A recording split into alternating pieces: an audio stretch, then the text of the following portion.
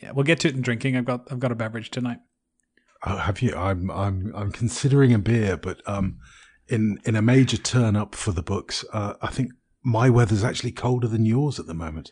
Yeah, you sound like you need a hot whiskey or something to warm yourself up. Yeah, well, or just a lot of whiskey to warm yourself up. Perhaps that's the way forward. Yeah, one hot or one bottle, it's the same difference. Has the same impact overall.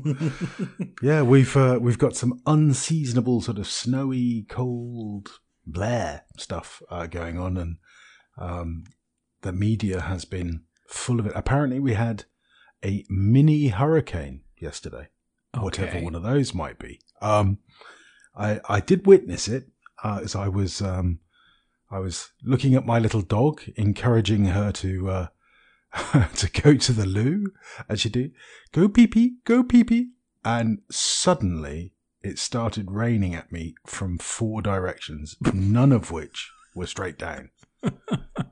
We have a covered terrace, which is where we've put the little do your business area for the dog. I was out there, and I was suddenly drenched from all sides. It was extraordinary. The repaired roof turned out not to be quite as repaired as everybody had hoped. But yeah, it was just sort of instant soaked. I've never been on a trawler in the North Sea, but I imagine that's how it feels. Yeah, but distinctly less shrimp. Yes. With the seafood is nowhere near as good on my terrace. So yeah, it's all a bit odd, but yeah, part of life's rich tapestry. That's how we're going to say. One. Yeah, we're just cold, but I can't complain. We're not getting many hurricanes or hurricanelets or whatever they're called. Hurricanelets. Patent that quick. Somebody write that down. So, writing. Are you managing to write anything in the tropical high weather season? Yeah, I mean, I suppose one sort of upside of the cold weather is I don't want to go out, so I've been quite sort of productive at my desk, writing. With an N, I'm still where I was last week with our conversation with Andy, which was that was brilliant, by the way. I really enjoyed that. No, it's fantastic. Did a lot of listening, which is most unlike me. But no, it was brilliant. So yeah, I am writing in a jot note, which is a Leuchtturm 1917. It's a sort of A6 little pocket now, but very good. I was just laughing at it actually because you can tell it's German, and I know we have some German listeners. No offense, lads, but it comes with a little sticker set. And if you just bear with me a second. As I was just playing with this, and you get 2 stickers, one of which is a little square one with some lines on it, the sort of thing that you might think that you would sort of write, an index sort of entry or something. Yeah. And the other one is a little square one, which is just blank, just in case you want to get creative, presumably. And these 2 stickers come on a little sort of mini page, which then has in 3 languages, all of which I could actually speak, but I'll just do it in the middle one, which is in English. Please use these stickers for labeling the title and spine of your Leuchtturm 1917 book when you want to archive it. And I like the idea of all these German book designers being completely flipped upside down about the idea of someone not labeling it. Yeah, I just, there was a sort of vague threat to it, isn't there? Label the books. We will not tell you again. Please use these stickers for labeling the books. We will be checking. Yeah, we know. And I was just reading that and I was thinking, how diverse is our little stationery? Field Notes would have put something funny in there. Yeah, something tip of the tongue. Leuchtturm put something in there that has that sort of hidden menace. Label your books or there will be a price. Anyway, that's enough German stereotyping, and apologies for any offence caused, but I just found it quite funny. It's very efficient. So I'm still using that. It is efficient. You can't knock that. And I'm still bullet journaling away. I mean, that's almost 3 months worth now. Very exciting.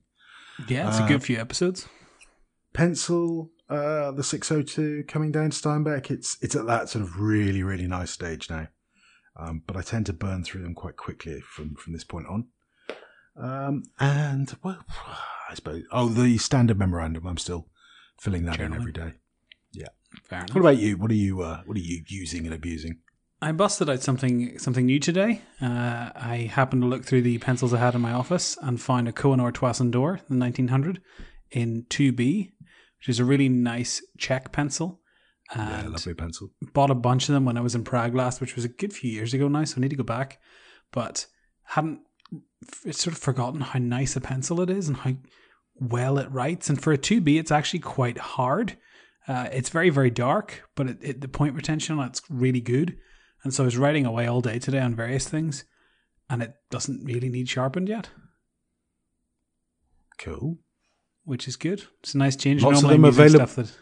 So lots of them available at Nero's Notes if you want one. Yeah, I think it's one of those ones people will not have tried anything quite like that. The Czech pencils are they're very different, I think, than the German ones that most people will be familiar with. The Staedtlers, which is what most people will have used in their childhood, at least if they're from Europe. American listeners will have no idea what they're talking about because it's the great European continent miles and miles away. So if you get the chance, try one out. They're really good. Mm-hmm. And I'm writing. What are you writing in? Still in my Nomad space, which is being burnt through at a unusually high pace, I would say. I'm actually about 2/3 of the way through, and I'm looking towards my next notebook, which is pretty good going for me. Yeah, good work.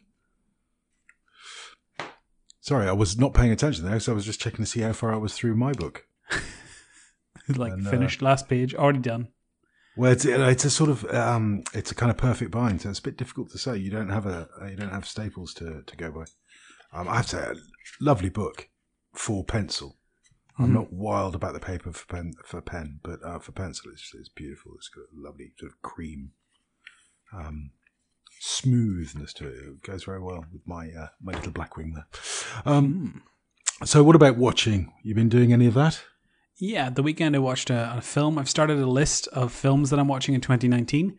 I want to try and watch 100 films at least in 2019. I'm trying to keep a list of those and what I thought of them. So I'm on about 4 so far. But I watched Wild Wild West, which is a Will Smith vehicle from the early 2000s. It's 1999. And my goodness, is it garbage, but it's really, really good garbage. The kind of 90s film where it has to end with a rap. The whole thing ends with a rap and it's Will Smith rapping. It's steampunk, western, cowboys. It's utter tripe, but it's really fun. It's how to get more Will Smith on your screens, I guess. That was the brief there, wasn't it? Yeah, and it was good. I enjoyed it. I had a lot of fun. It wasn't a great film. I think it was probably about 17% on Rotten Tomatoes or something, but it's good crack. It's good fun. And then on the other end of the spectrum, I was watching edutainment videos, so sort of educational stuff. I'll put them in the show notes, but there was one on biomimicry for designing trains. They were sort of modeling the shape of the Japanese bullet train on a Kingfisher. And another one about Technicolor film stock and how they started doing that in the 50s, and basically 4 or 5 reams of film concurrently processed to make really, really bright colors. And if you've ever seen like Kodachrome or Technicolor film, it's a very distinct color profile for films, and it's absolutely gorgeous, and it's very hard to replicate it in an authentic way nowadays because we don't use film. So it's something I'm quite interested in. I really love, specifically the yellows and blues are really, really nice in some of those footages. So it's something I'm trying to do with video, but it's a lot harder to do after the fact with effects than it was to do back then with the film, even though it was horrendously complicated. Oh, for sure. I shall look those out. It sounds pretty cool. Yeah, I'll stick them in the show notes. Nothing quite as educational here. I did just watch a couple of videos a minute ago. I was just refreshing myself on Ulysses, which I know is something we're going to talk about at some point. By Ulysses, I don't mean the novel by James Joyce. I mean the app that you can use to write stuff. But last night we had a request. I had a request from the sister-in-law. Margaret's sister's still here with us. She fancied watching a mafia movie. So we went into Netflix Cyprus.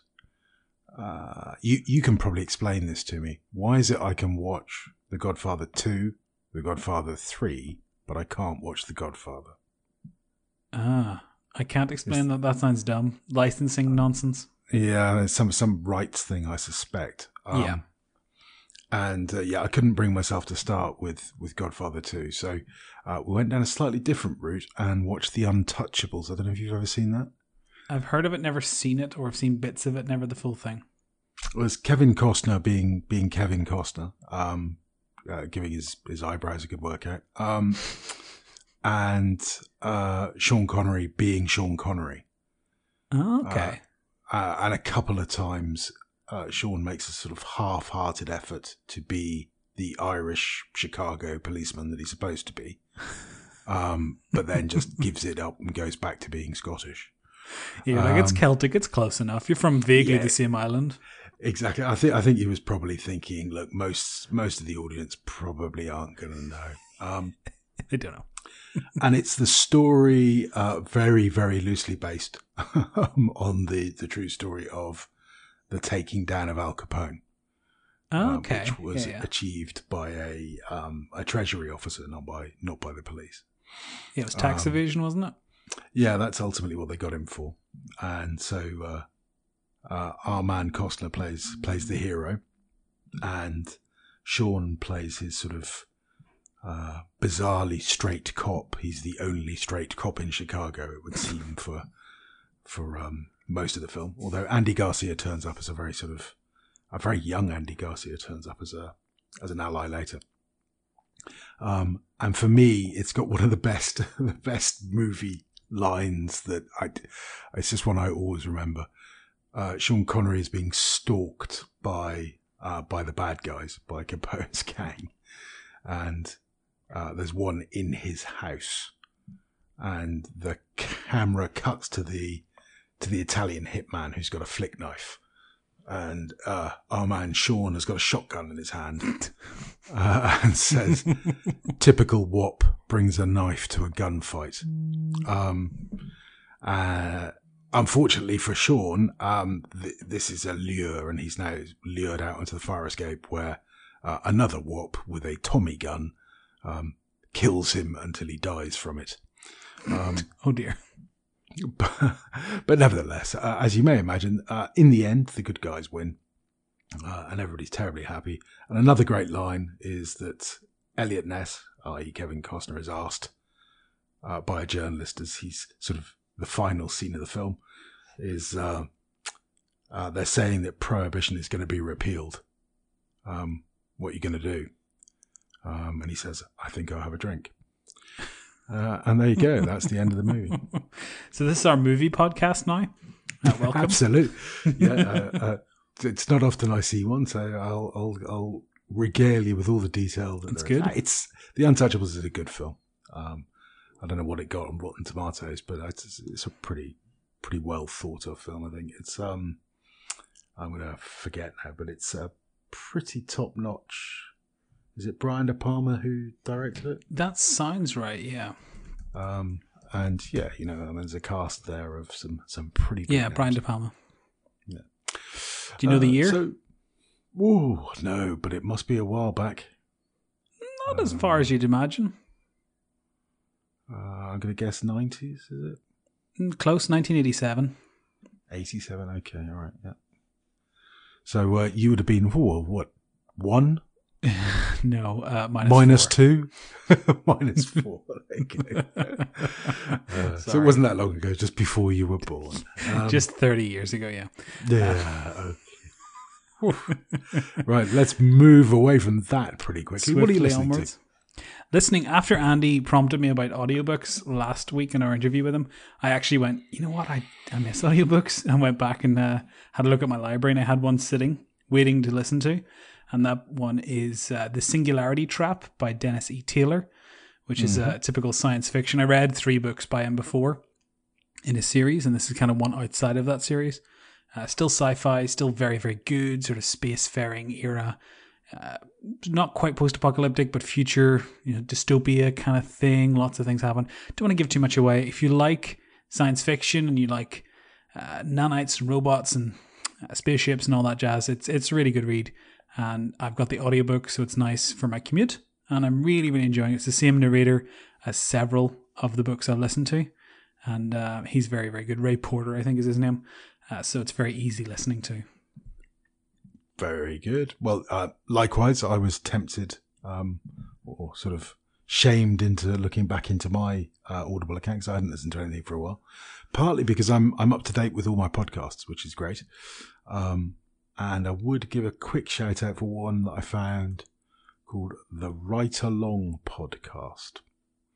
I actually picked up the tip in a Slack group that Harry C. Marks runs. Okay, cool. Called The Writing Salon. And it's about 25-minute, 30-minute episodes with, I have no clue what his name is, a script writer. David and Cargill, it says. Cargill is the script writer. And he's been involved in some, I think he's reasonably successful. And they talk about various things that are going to interest you if you're interested in writing stuff. So yeah, that's quite nice. But the audiobook that I've been blowing through is Traveling with Charlie, which is by Steinbeck. It's a travel journal, Charlie being his dog. It's if you like sort of American modern, then you're going to be quite keen on Steinbeck, and it's very, very well written. And I suppose for you, it's the big pencil association with Steinbeck. Isn't it? But yeah, it's a really good read or listen. And I've got 3, 4, maybe 5 queued up. And now that I'm sort of on top of podcast listening and I'm getting into a bit of a routine here in the new office, then I have time to listen to these things. So I'm sure I'll start burning through them. That's good. And I'm also reading as well. Very good. Amazing. The one I've got at the moment is quite scary. I've only read 1/10 of it. Okay. It's called 10 Arguments for Deleting Your Social Media Accounts Right Now. So I can say I've read 10% of it because I've read one of the arguments. Oh, I see. I see how that works. Yeah. Yeah, they're kind of related essays. So it's a BuzzFeed article that spawned a book. Well, it's by a guy. I mean, I'll butcher his name, I'm sure. It's Yaron or Sharon or Jaron Lanier, and he, by all accounts, was quite a big noise in Silicon Valley, and has been part of Silicon Valley since the early days, and kind of knows exactly what all these programs are doing. And I think he was involved in Facebook in the early days. And yeah, he's making 10 arguments for immediately getting out of social media. And it's arguments that I'm sure a lot of people will have heard before, but he does make them very well. And he does throw in quite a lot of sort of supporting evidence. In the States, I think Silicon Valley is one of the places with the highest intensity of technology-free schools. Wow. Steve Jobs very famously wouldn't let his kids use iPads. That type of thing. Yeah. Which that's the sort of argument that always always hits with me, because I think if you really want to know what people think of this technology, do they use it? Do they let their children use it? And the answer appears to be a resounding no. That's kind of scaring me a bit. And I managed to read a few pages before getting back into my Twitter feed. And it's interesting. It really is interesting to see how that whole thing is going to unfold. What about you? You reading anything? Yeah, after finishing the first one, I immediately bought Matt Gemmel's second book, and I've about 10, 15 pages into Tool, which seems really, really good. Sounds like an endorsement. It's absolutely. I really enjoyed the first book. It was terrific, real page turner.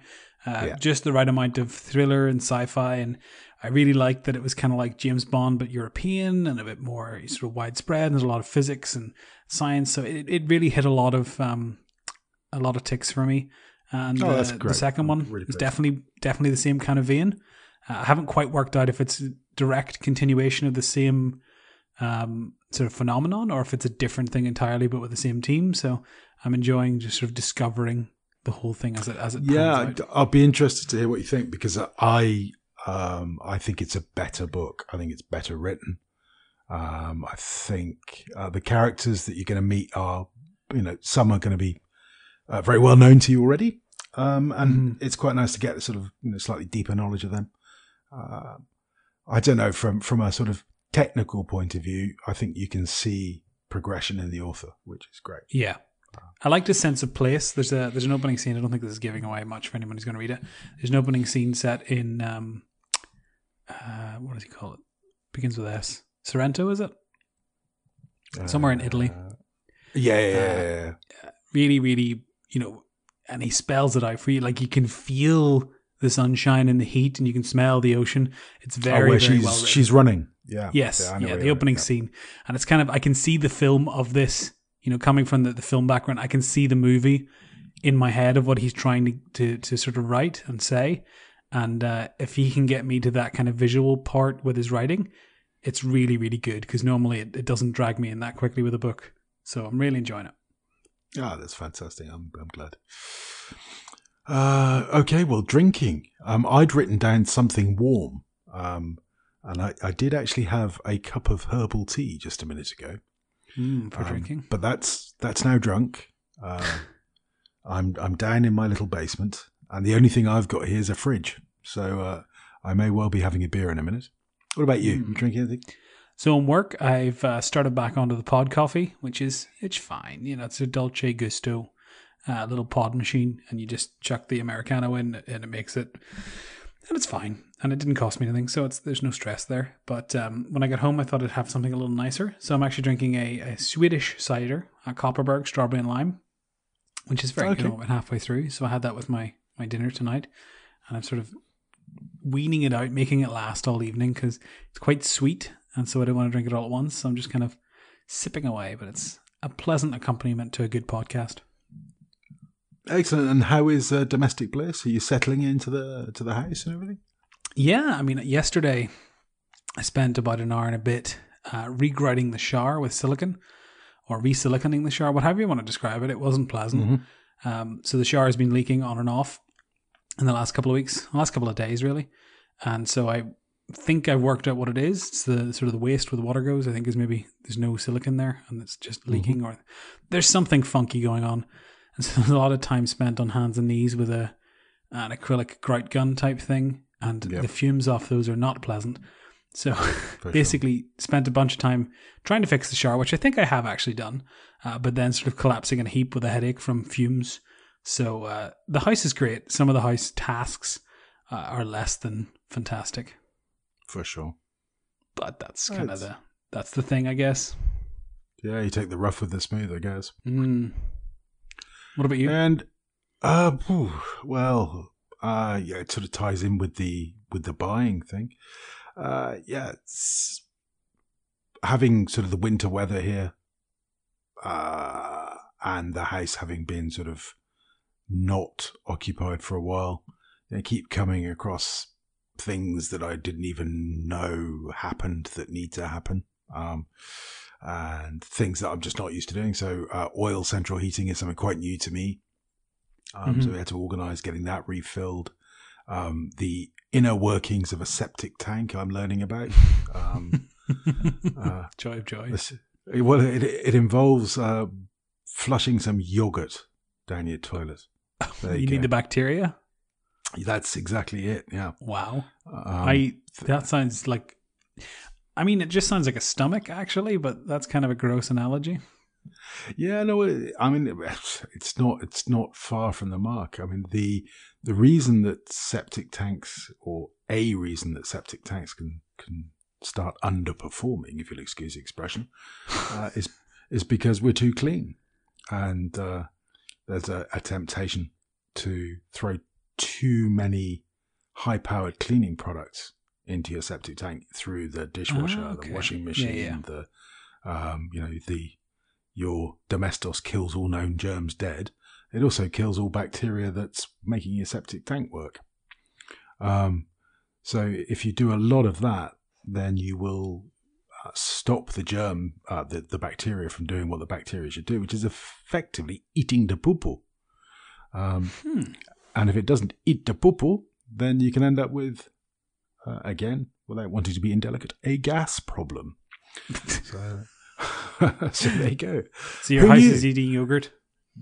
Yeah, my house is eating yogurt. And also we're, as Young Spice is getting a little bit more adventurous now, we're a couple of weeks away from the time that she will be fully inoculated and allowed to sort of run around like a mad thing. And I'm just thinking, there's an awful lot of garden to secure. So yeah, just bits and pieces that need doing. And, money. And yeah, what else? Oh, because I'm going back to the UK, I'm back for, when's this show going to go out? Yeah, so I'm back for a pen show, the Southwest Pen Show. That's the southwest of England, before anybody in America starts heading off somewhere. It's in Bristol on the, I'm going to say the 3rd, is it? 3rd of February, 3rd or 4th of Sunday, whichever one that is. I'm just looking. Yeah, it's the 3rd. So I'm going to a pen show. And while I'm there, I will be popping back to see my mum and then going off to do some sort of corporate Cobra stuff. So that means that I'm ordering lots of things that are quite difficult or expensive to get here, having them delivered to the office in England so that I can bring them back in my hand luggage. So there's quite a lot of golf balls and compression stockings. Oh, the glamour! So yeah, the credit cards are getting a hammering this month. What about you? Are you buying anything?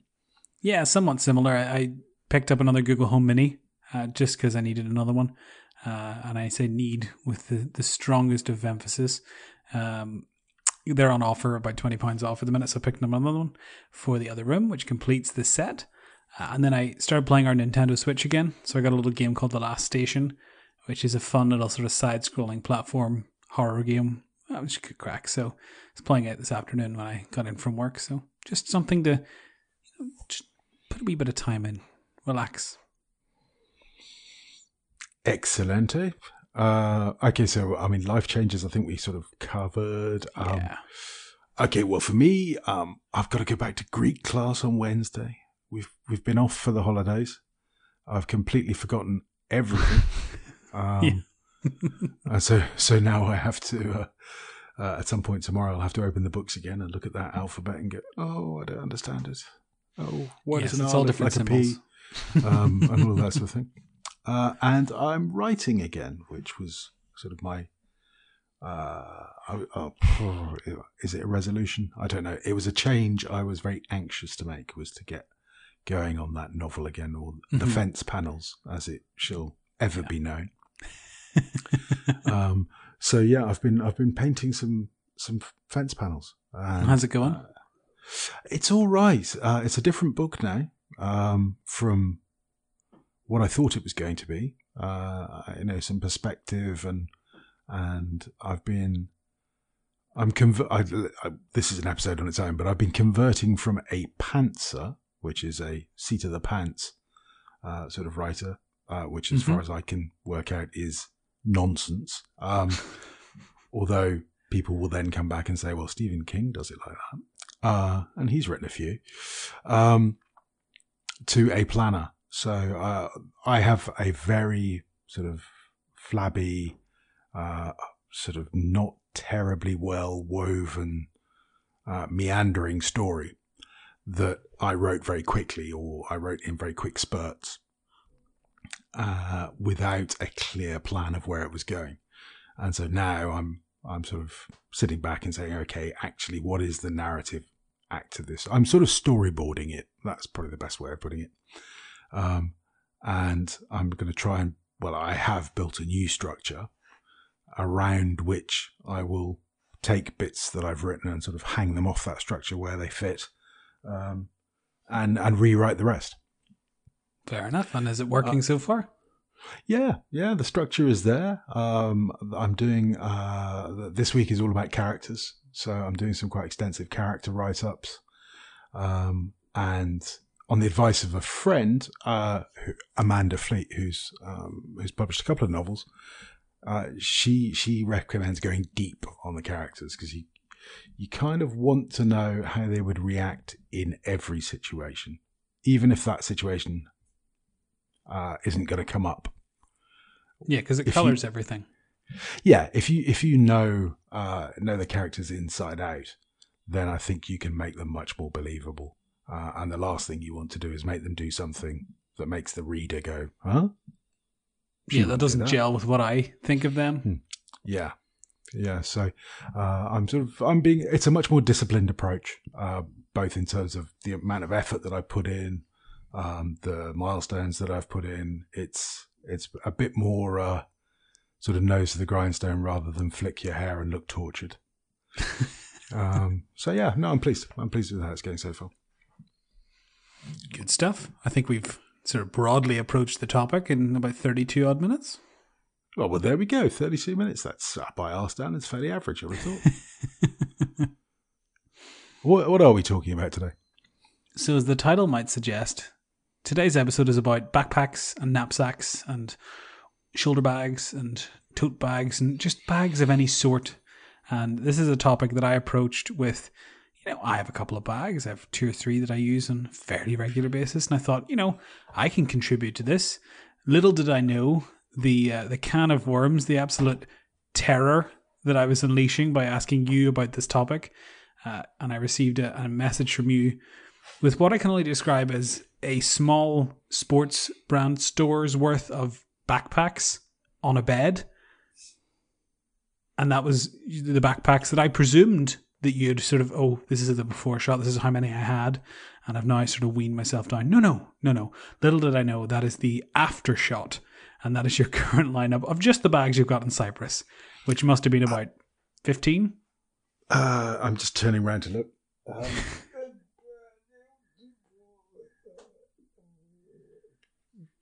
Yeah, let's say 15. The bags.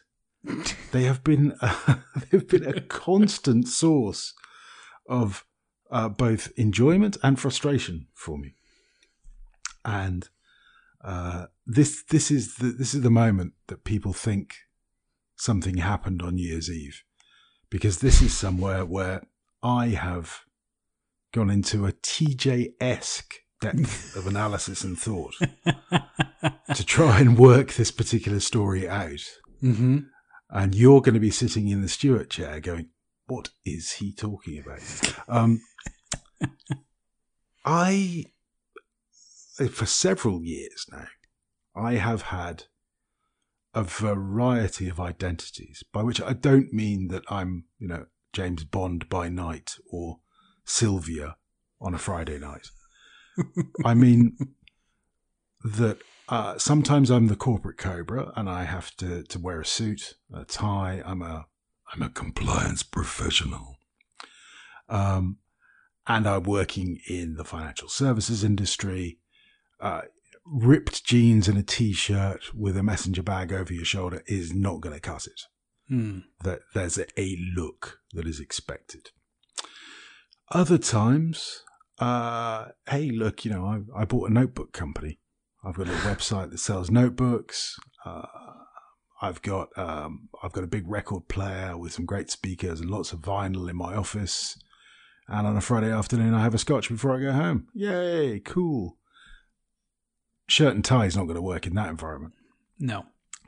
And then from time to time, as just discussed, I'm the sort of tortured writer, sitting around in front of a computer or an iPad, typing away and coming up with the next great War and Peace. And now, to throw into that, I've moved to a country with a climate that I don't really understand yet. But what I do know about, it's going to be hot, hot, hot. So carrying as little as possible is probably the way forward. And so I keep trying to buy the ideal bag. But the ideal bag for Monday might be very different from the ideal bag for Tuesday. This sounds like me. Yeah, and then the problem is that the ideal bag, one of the key things about the ideal bag is it must work on Monday and Tuesday. Yeah. Because you don't really want to be moving everything from your bag on Monday to Tuesday because you'll get it wrong. And I have done that frequently. Where I've gone, okay, yeah, for this trip I need this, and I get to wherever I'm going and I haven't got half the things I need because they're in another bag. And this is a problem that persists. Yeah. So yeah, that is, I honestly, I have spent a small fortune on bags. One of the ones in that photo that I sent you is a Carryology collaboration with PackSafe. So in broad terms, that's a Californian bag, and it's got all sorts of groovy things like you can attach it to tables and all sorts of functions that were asked for by the readers of Carryology, which is are you aware of Carryology? Is it an EDC type thing? Yeah, carryology.com. You want to know about bags? Put that in the show notes and kiss goodbye to an hour. It's it's the erasable for bags, if you like. Okay, which I'm sure is an equally valid sort of diversion. As a counterpoint, I have 3 bags that I'm going to talk about that I use with any kind of frequency, and I didn't pay for any of them. Well, there you go, you see. This is why you're going to die a wealthy man. Not sure that's going to happen, because I will spend it on other things, like Google Home, so apparently. Yeah. I mean, so, what do you carry to work now? I mean, I have 2 bags that would be used, construed as work bags. One of them is a shoulder-style messenger bag. It's made by, I think it's Nutsack Bags, and I was sent it for review. I'm still reviewing it. It's very, very nice. It's very, very good. It's like leather and oilskin kind of material. Fantastically made, really, really sturdy. Throw it over the shoulder, forget about it. It carries my 15-inch MacBook, the charger brick, a few pencils, some painkillers, sometimes a Kindle, and every now and again a few odds and ends. Is this across your body or over one shoulder? Over my back. So across, the strap is crossbody and the MacBook itself is obviously on my back. Okay, all right, cool. And so that is what I would typically take to work. Now, that is not what I've been taking to work recently because I found myself using my laptop less in work and more at home. And so that has been in this house since we got this house, has just been in the office. So I was going to work and needed something to sort of cart small things and bits and pieces. So I have a Barnes & Noble, an old Barnes & Noble tote, which American listeners will know as a bookstore. I'm not sure if it still exists. But I was given this old, sort of really nice, well sewn together green Barnes & Noble bag by my mother about 10 years ago that she bought when she was in the States, probably 10 years prior to that. So it's an old bag. It's really, really sturdy. It's really nice. And it just looks like a standard tote, but maybe a little heavier. And that is my go-to now for going to work. So my book goes in there, a small umbrella, gloves, and then if I stop to get milk or snacks and bits and pieces, or if I take my lunches to work, those go in there. And that's basically all it's for. Mm-hmm. And that's my work bags. That's what I take. And I haven't been taking the MacBook recently because it's been staying here. So the small bag, just jump on the train with a tote bag. Really easy, no stress. Sure. And those are really the bags. I didn't pay for either. The other one is an overnight bag for short stays. I haven't really done any long holidays recently.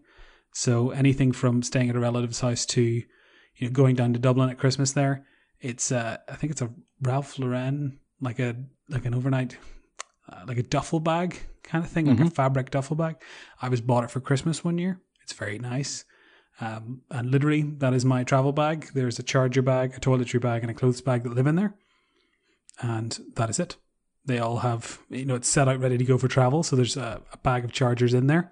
There's a bag of toiletries in there. And there's a little like clothes divider bag that I'm able to put some underwear and some clothes and t-shirts and things into. That keeps it separate from the rest of the stuff. And so I can pack in about 6 minutes from I need to leave to I am leaving. So that is my go-to bag. And there's no stress. Meg could take, half an hour to pack what she needs and find out what she needs. I can basically ditch town in 5 minutes if needed. Sure. So those are my bags. That's all I got. That's the famous go bag that everyone talks about. Yeah, I mean, first of all, why are you ever carrying a charger brick? Buy another one. Have one at work, one at home. Yeah. But what if I stop? Well, it's a MacBook. It's going to last for 8 hours. How long are you stopping for? I don't know. I like the facility to be able to just sort of be omnilocational. What I have noticed is that the MacBook chargers are distinctly lower value and lower quality, or they're same value, if not more, but they're lower quality now. I have my old MacBook, and the charger cable is pristine. It's a little grey because it's old, but it's not kinked or anything. I'm very particular about the way I wrap them on the little pegs that the MacBook has. And I'm very, very careful to wrap it carefully every single time. And my original one, which is at least 10 or 12 years old now, perfect. My new work MacBook, which was brand new about a year and a half ago, is ruined despite exactly the same treatment. The cable is just not very good quality. No, you're. It's a well documented sort of trend. The charger issues. So I don't really want to spend more money on bad chargers. I gave up carrying chargers a long time. I've got for any bit of IT, I've got at least 3: one for the office, one for home, and one for travel if I need it. So fair enough. Obviously, if you're going away for a weekend, then you do need to take something with you. But part of that is because I, cable manage, so I have all the chargers and everything sort of tucked away and taped to desks, and so moving a charger is a bit of a pain in the backside for me. Yeah. It's routine is my problem, and not having one. Yeah. Or having one that changes, because I'd love to say, okay, this is my bag and this goes with me everywhere. And I have a bag or 2 or 3 that I would say 47. These are my favorite bags. Yeah. And these are the bags that I could carry every day. But they're just not necessarily that good for certain functions. For example, I love a backpack. Okay, so I hike. I enjoy hiking very much. I enjoy the sort of modular nature of a backpack where, similar to your overnight bag, you have little bags that you put inside your backpack and everything, has its place and it's great, fabulous. But I can't carry one of those with a suit. No. Because it's difficult to find one that looks right, and B, because it makes a mess of your jacket. if you put a backpack on and connect it up properly, it's gonna crease your suit, and that just annoys me. It's not the end of the world. I appreciate it, but it just annoys me. So that rules that out. Same with a messenger bag. Messenger bag over a suit, particularly if you're slightly rotund like me, just ends up looking wrong and feeling wrong, and I end up with my jacket pulling in directions I don't want it to go. And yeah. So then I'm back to sort of normal shoulder bags or briefcases. Okay, well that's great. I've got a Tumi bag. A Tumi bag, I assume that in the lining somewhere there are diamonds. Basing that purely on the price. I mean, you can spend hundreds of pounds on Tumi bags. Is this TMI? Yeah. And they are ballistic nylon, like many other bags that you can find. They're very well made. I'm prepared to give that, but they are astonishingly expensive. Yeah, I just looked on the website. Yeah, and you can get them in sets, so the one that goes with the carry-on and all that stuff. And I've got a little one of those. And I took the precaution of buying that in Finland.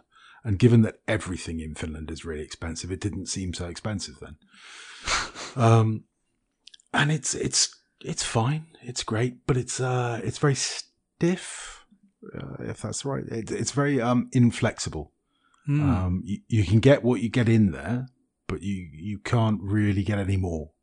And if you sort of change your carry, you're going to struggle a little bit. Or if you pick up, going through an airport, you want to pick up a bottle of perfume or something, it's not going to comfortably fit in that bag because it's very rigid. So that's... And the other thing is if... when I go to London, this trip that's coming up, I'm going to get a train from Bristol. I'm going to a meeting in Bristol after the pen show, the day after I'm meeting a client in Bristol. Then I'm going to get on the train, go up to London, cross London to go and see another client. Then I'm going to head up to my hotel and maybe meet some people for a beer. Anybody's free in London. And then the following morning, I'm going to get a flight. So I'm doing a lot of moving around. I will have my some sort of overnight bag, which I imagine will be a wheelie. I want a bag that's easy to carry on that sort of trip. And those sort of shouldery bags that are not messenger bags. Yeah. I don't know about you, but I don't find them that easy to carry. No. They slip off a bit. They're uncomfortable. They bang into people on the tube. That's where a messenger's great because it stays tight to you and you don't knock people out with it on tube trains. But all of these things, they just cause me incredible anxiety where I think, that bag is not quite right. Oh. And this one, okay, when I'm going through the airport, can I attach it to a wheelie bag? And then, what airline am I flying? How many pieces of hand luggage can you have? What size can they be? And I just end up buying another bag that turns out to be useful for about 2 trips. You have analysis paralysis. I think that might be it. Because I suppose I could turn around and say, I'm carrying this bag and therefore I'm not going to wear a suit, for example. Or I could start with the bag rather than end with the bag. But I'm genuinely sitting here now and I keep wanting to turn around and look at the bags, which is difficult because I go away from the microphone. Do we need to post a picture on your Instagram so people can see how many bags we're talking about here? Yeah, I'm just trying to work out what sort of thing I'm going to go for. And that's before we get into your overnight bag there.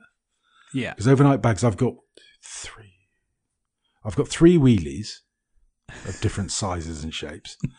I've got a really nice leather sort of holdall, which sounds a bit like your duffel. I've got several sports bags, and I've got a little Kipling sort of bag that has served me really well because it weighs about an ounce, but just seems to get bigger and bigger all the time. It expands really well. And it's again these. Here we go. It's my anxieties being played out on the radio. These wheelie bags, the ones that I've got tend to be made to be a mobile office as well as somewhere you can put clothes, which is a fabulous idea until you try and use them. So when I go somewhere and I'm staying in a hotel, I'll check into the hotel. I want to leave all that stuff. And I want to take a small bag with just the things that I might need for a meeting or, to be corporate. And you've got this huge mobile office thing with all your pens are clipped in and your pencils are in all the place and it all looks really neat. But it means that for a sort of, from a hotel to a conference set, you've got to walk 10 minutes with a big rolly bag. You look like an air steward. I said, no. So then I want a briefcase or whatever it's going to be that's going to fit inside that wheelie bag or attached to it so that I don't have the inconvenience of when I've got both at the airport. Oh, honestly, TJ, the things I put myself through trying to work it all out. Yeah, this sounds like one of those things where people like knives too much. And they're like, well, I need a knife to open the packaging for new knives. And I also need a knife to shave wood and sharpen pencils. But then, I can't forget the knife that I need for whittling small whales when I'm at the beachside. It's just, there will always be scenarios where something is better than something else, I think. And you're in that, and I'm all too aware of this. This is coming from a very personal place. You're in that spiral of, well, I need for this, therefore it needs to be a completely different thing. And you're trying to basically optimize for perfection in every area, which there is no bag which is perfect for all of this. It doesn't exist. And so what you're trying to do is find a bag that is perfect. And so you're just buying bags and then going, well, it's great for that, but not for this. I think the solution here is to buy a bag that is not perfect. Buy something that is, on the whole, if you looked at every single thing you do, is hitting as many sort of 5 out of 10s as possible and as few 0 out of 10s as possible. Because something that is good for a meeting and good for overnight and good for thing, but not great, is still better than something that is great for meetings, but terrible for literally everything else. But that's the thing, you see. So, okay, look, I'm flying on the Friday and I'm back on the Tuesday. Mm-hmm. And during that time, so on Friday, I land at about midnight. So somebody's picking me up and taking me to my mum's house. Mm-hmm. I shall wake her up in the early hours of the morning. She'll be delighted about it. Then I'll go to bed. I'll get up in the morning and I will sneak off to play golf. So I need to have some golf kit. Not golf clubs and stuff. I've got those at home, but I need to have some clothes to wear. So I'll be traveling and then I'll have golf stuff. The Sunday, I'm off to the pen show all day. And I could do it in golf gear. In fact, I sometimes do it in golf gear because I've got some ridiculously bright clothes, which it's a good thing. Yeah, it's a good thing to sort of wear at a pen show. But then I've got the Monday when suddenly I have to be corporate Cobra, so I need a set. So I have to have some sort of wheelie bag stroke overnight bag. Then I've got to have all the stationery, electronics, all of that stuff, and some sort of bag that I can take to meetings. So there, I've already got a 2-bag system. You've got a lot of scenarios there. That is not. There are other trips where I won't need 2 bags, and I can just have one that does both. As you say, you can, a clean shirt, some clean underwear, and you're good to go. So there you go. See, that's already 3 bags I need. So I'm only, let's say, 12 or so over. Yeah. I'm looking at them again. It's wonderful to find something that you're just as nuts as I am on most things about. I just every time I think I've got it sussed, because I really like, I suppose, like, I really like the whole sort of, this is slimmed down. I'm not carrying too much unnecessary stuff. I've got the stuff that I need. This is great. And I say the one that really trips me up there is then I go to the airport and go, oh, Margaret would like one of those. Oh, where am I going to put it? Oh. Because I hate those people that get onto the aeroplane with 2 bags and 16 bags full of duty free. Yeah. Flaunting the system. Yeah, I just want to punch those people as they walk down the aisle, knocking people over. And so I don't want to be that guy. So if I buy something, I want to slip it into my bag, and then my really slim down, everything's got its place, and it's really doesn't work anymore. So again, it all feeds into the oh no, now I'm the guy with the duty free bags. Oh, what am I going to do? Oh, if you want to spend some serious time on this, what you need to do is, this is basically a computer science problem of optimization. So you can sit down and write all these variables out and work out which variables have scenarios where you can be suboptimal but still fine. So if you rock up to a pen show with a bag that is too fancy for a pen show, no one cares. If you rock up to a meeting where the bag is clearly underdressed in comparison to you, you might have some knock-on effect. So there's scenarios there where you can go, okay, this doesn't matter, so we can go in favor of that. What that does matter, we need to make sure this is sort of catered for. And you can sit down, you can work that all out, and then you can find the optimum solution. And it may be 3 bags, and it may be a cupboard full of shameful bags at home, but I'm not sure. But it's eye-opening to me. It's scary stuff. It is scary stuff. I suppose I've got a couple of weeks to work this through before I go. And part of it will be, what can I sort of get through airports and on tubes and off tubes and on trains effectively with. Because actually, I don't think I need to take any IT to speak of. Mm-hmm. I don't take a MacBook anymore. My MacBook is now sort of permanently in clamshell mode, attached to a monitor. I use an iPad if I'm traveling, because I don't think it's ever likely I'm going to be doing anything that requires too much sort of Mac processing power. Yeah, heavy lifting. Well, actually, I mean, the iPads are probably more powerful than the Macs now, but you know what I mean. So that does sort of change it a bit, because it used to be that, it would be a big planner for me and a big laptop, and as you say, the charger and all the bits that go with it, or in the Apple world, 234 dongles to make anything work. And I can probably slim that down now, but then you get into, okay, so where does that sit with my wheelie bag? Does it clip on? Does it go in? I don't know. It's an interesting one for me, because I know that I was very different than this 6 or 7 years ago. Whenever I didn't have a MacBook and I was yearning for a MacBook, this is just before I went to university, I read a lot of, I haven't seen that Carryology site, but I've looked at a lot of things like that with EDC, and I'd look at countless pictures of people's setups and what they carry with them every day and what they have and the different setups they have and bags, and I'd work out sort of my ideal, well, I need to be able to do this, and I want to be prepared for this eventuality and have that and do this. And then I got the MacBook just before I left for university, and I decked out. It's a poor North Face bag, which has been beaten and bruised around the world. I still have it. It's fantastic. But it was full to the brim of literally everything. I had tiny knives. I had camera cleaning kits. I had, knife and fork and spoon all connected together like a traveling set in case I needed to eat somewhere. I had literally everything for every eventuality, all stacked up in this bag. And then I toted it to campus. Bear in mind, I lived on campus, so it was like 12 feet from my dorm room to where I was doing class with the MacBook and all this crap. And I did it for about a week. And then this is actually really super heavy and I never use any of this. Why is it in my bag? And then it's slowly the declutter, have I used this in 6 months? Ever? Will I ever use it?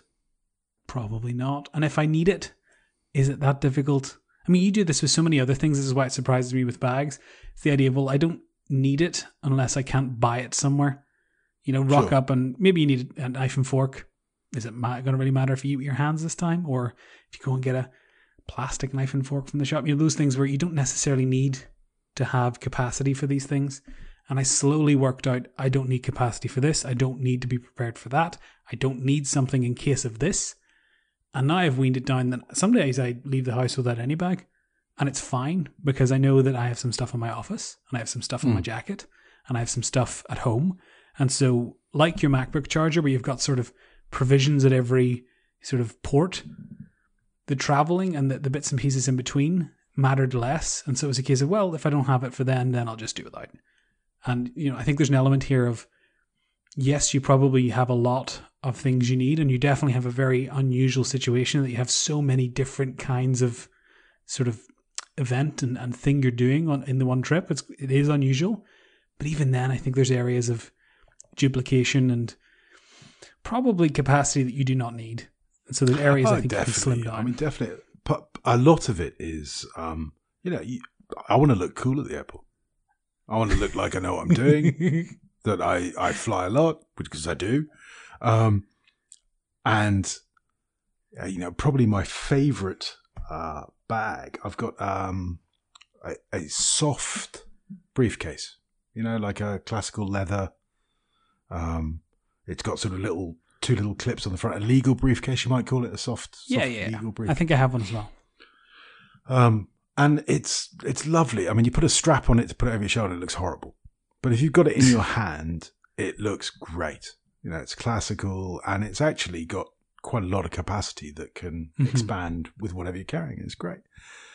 But if you're carrying that through an airport and, on a tube and blah, blah, you are tying up a hand for the duration of that travel. When I was swanning about in a little sports car, it was perfect. You know, I could have that on the seat next to me. I go to my meeting and you just throw it back on the seat and you drive away. And that was fine when I lived outside of London and I was going from meeting to a meeting to an office. Great. But the minute you put in some travel, it's not a great bag for that. But then it's impractical. Yeah, then you start getting into, okay, so I've got this bag and that's cool and I could do that. And then for me, I look at the weather and go, oh my God, what clothes am I going to have to take for this? Oh no, I'm going to have a massive coat. What if I've got a massive coat? What? But and you're absolutely right. I mean, to be honest, of the bags behind me, probably 70% will be fine for what I actually need. Yeah. And you know, it's things like, oh, I just want a really small bag, and then I'm looking at the case for the headphones that I'm wearing, because I got remember we were talking about headphones way back. Mm-hmm, I got the Bose Comfort headphones. They're, you know, noise reducers, brilliant for flying, fantastic, but they're kind of bulky. You know, the tiny little STM Messenger I've got. Put these in, I'm not going to be able to fit the iPad in. Yeah. So it's going to be a big rucksack, or it's going to be a big wheelie bag, and you know, everything lives in the wheelie bag. And when I'm being corporate, I will just have a notebook in my hand. Because ultimately, yeah, I guess that's part of it. You can decant. I mean, take a bag and, you know, roll one up on the bottom. Or here's another one: sell all your notebooks, sell all your bags, sell all the sort of accumulated stuff. Hire a manservant and just have them carry things. Listen, if I could just sort of distribute. If I sold the bags, I could just buy houses in all the places I was going instead. I do like the idea of like a Monty Python-esque servant running around with a big stack of bags behind you. And you're just like, MacBook? No. iPad? Yeah. iPad? Yeah, Messenger. I want a Messenger bag. Messenger bag. No, hang on. I want a black polo neck, trimmed beard, and over-the-body Messenger. Thank you. No, hang on. Get me some cufflinks and that leather briefcase. Immediately. Oh, hang on, we're going to the city. Braces. Yeah, no, I mean, it would be quite nice, actually. I'm seriously considering how I can make that work. But my problem definitely stems from the whole chameleon thing. Because I do, I want to be the notebook guy. Yeah. Until I don't want to be the notebook guy. And then I want to be the AML consultant. You should see my daily rage. What? There are other times I just want to be, look, this is all nonsense. You know, give me a carrier bag. That's there we go. We've got to the base of my neurosis. It's got nothing to do with backpacks or knapsacks. It's that I'm not sure who I am, TJ. Oh, there we are. You're a very nice man. Oh, you see, you can fool most of the people most of the time. So, Tesco bag for life? Well, I'm not sure that's going to go terribly well on the airplane, is it? No, like I said, I think it will be a roller bag because that's the most practical thing for all that traveling stuff. Mm-hmm. And then it's what goes with that. Do I want something that I put on top of it that you can, you have ones that slip over the handle? Yeah, like they click in. Yeah. It's like a modular set. Yeah, I've got a couple of bags that are able to do that. Or do I just say, look, everything goes in the wheelie bag except for, whatever I need for my corporate stuff is maybe an iPhone in one pocket and a pocket notebook in the other. Yeah. Go deliberately minimalist. Yep. And, if I'm wandering around London and I see something I want, I'll carry it home in a plastic bag like everybody else does. Yeah. I mean, there are some of those really, really tiny, tiny bags you can roll up in like a backpack, knapsack type thing. You roll up into a pocket. So maybe that's something. Buy more bags is what I'm saying. The answer is always more bags. Whatever the question, it's more bags. Much like pencils. Yeah. Accumulation is key. Well, that went in a direction that I certainly wasn't expecting. Good Lord. Would you say that we have this episode in the bag? Hey! I'm sure most people have lost the will to live now. I feel like this is what it's like from your perspective every single week when I talk about things. So my deepest sympathies. Well, they came. I don't know what you're trying to say there, but they came along this week, because Andy Welfley. Yeah, that was cool, wasn't it? Who's this guy talking about bags? What the hell's he? What's the matter with him? Fool! You've got a nice bag. Stick with a nice bag. Takes all sorts. And so the next 16 episodes, we'll just do one bag an episode. Yeah, perfect. I think maybe a 40-minute segment should cover it. Well, we'll do the first 30 minutes on whatever movie we've been watching. We'll do a movie review at the start, and then we'll do 40 minutes on the bag we've been using, and then we'll just scrap the rest of the podcast. Oh, there we go. That sounds like a perfect plan. Right. Well, I've been Stu Lennon. And I've been TJ Cosgrove. Remember to make the past, the present, in the future. This was 1857. Hold the phone, not quite yet. We have a few late entries for our 2018-2019 New Year's Eve edition. So Stu and I thought we'd just include them here at the end of the episode because they're really good and we don't want to let them go to miss and we want people to hear them. So here we go, 2 responses, both excellent, and enjoy them very much. Hello, Joey from Baron Fig here. Asked to think a little bit about 2018 and 2019. In 2018, we had a lot of internal changes, stuff that we don't really talk about, and stuff that I won't really go into. But what I'm most proud of about 2018 is the fact that from the outside, we only had positive change. It sounds like terrible things happened, but terrible things did not happen. But we were just challenged internally as we're growing. And facing those challenges was a surprise. I've never. This is the first time I am running a company. I'm 32. Who knows? Maybe it'll be the last time.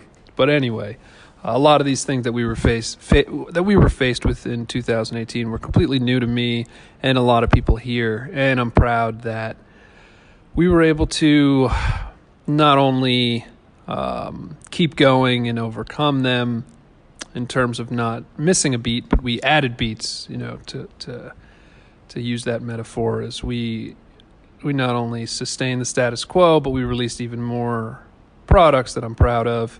We did more campaigns, we did more experiments, we grew the website. The website is so tremendously different now than it was at the beginning of 2018. It's beautiful, and Peter here has done a phenomenal job programming. And of course, Jay has continued to do fantastic logistics work on keeping all the products in tip-top shape, and Andy taking care of the customers at every turn, and Lara, now a newest member of our team, really helping us spread the word. So 2018 was a transformative time for us. And I'm happy to say that not only did we face the transformation with gusto, but we actually had one of the best years of growth since we started. So speaking of starting, in 2019, I believe we'll hit our 5-year mark.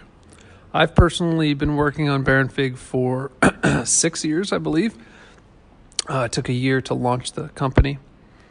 And 5 years in, we have a few surprises planned, and also a few, we got a lot of surprises planned, I suppose. Big things and experiments. I'm so sorry, but there's not a whole lot I could say, but then again, you wouldn't want it spoiled. You know that. It's much more fun to see it happen. It pop up in your email inbox, or you encounter it on the website and you get surprised and excited rather than having to wait months and months to see something. So again, in 2019, we're going to push a little bit more, try new things as always, and see where we can push the boundaries of what it means to be a thinker, and also what it means to be a thinker company providing goods. So I'm excited. You're going to start seeing new things around our anniversary. I'm not going to say when that is exactly. If you want to dig, it's not too hard to find. And then from there, every few months, we're going to have something, knock on wood at least, we're going to have something that is really fun and interesting and new. And of course, spread throughout that, in between all these times, we're going to have limited editions and fun collaborations and things. And we'll keep it interesting, I promise. And, not only for you guys, but we like to keep it interesting for ourselves here at Baron Fig. And we like to have fun. And just to wrap up, I want to say thank you, for everyone out there who is a Baron Fig customer. It means the world to us, and I don't say that lightly at all. You guys are allowing us to keep going, and that's a gift and that you're giving us, and hopefully in the products and the goods that we design and put our hearts into, that's a gift that we can hopefully give to you in some sense. And I just want to say thank you. And here's to another year of playfulness, experimentation, hard work, and fun. And I hope that everyone listening also fills their lives with the same. United at the calling. This is United at the calling. Yes, all right, that's quite enough of that. Well, thank you very much for inviting me to come and give a few words about the joys of 2018 and what lies ahead for 2019. It's been a fairly checkered year, I think it's fair to say, and that we had plenty of interest from all of the lovely people in the fountain pen and stationery world, not least Stuart himself at Nero's Notes, of course, and their incredible resources of many marvellous paper things, and plenty of our friends in the fountain pen world too. Big shout out, as ever, I think, has to go to Kaweco, a never-ending source of wonder. And on the slightly distaff side, I think it's been one of those years when a lot of people have been getting very busy, and perhaps a few of our early founding members moving on to other things, other hobbies and activities. So the year ahead looks pretty exciting in that there are lots of new small fountain pen makers actually starting to get in touch, and a few old brands and old makers starting to come out of the woodwork with fresh energy, which is always pretty interesting. And we hope one or two new reviewers and testers and bloggers getting involved too. And how that works out, well, come back in a few months' time and see. In the meantime, we look forward to meeting you all in cyberspace. United Kingdom, Inkton, I should say. Over and out.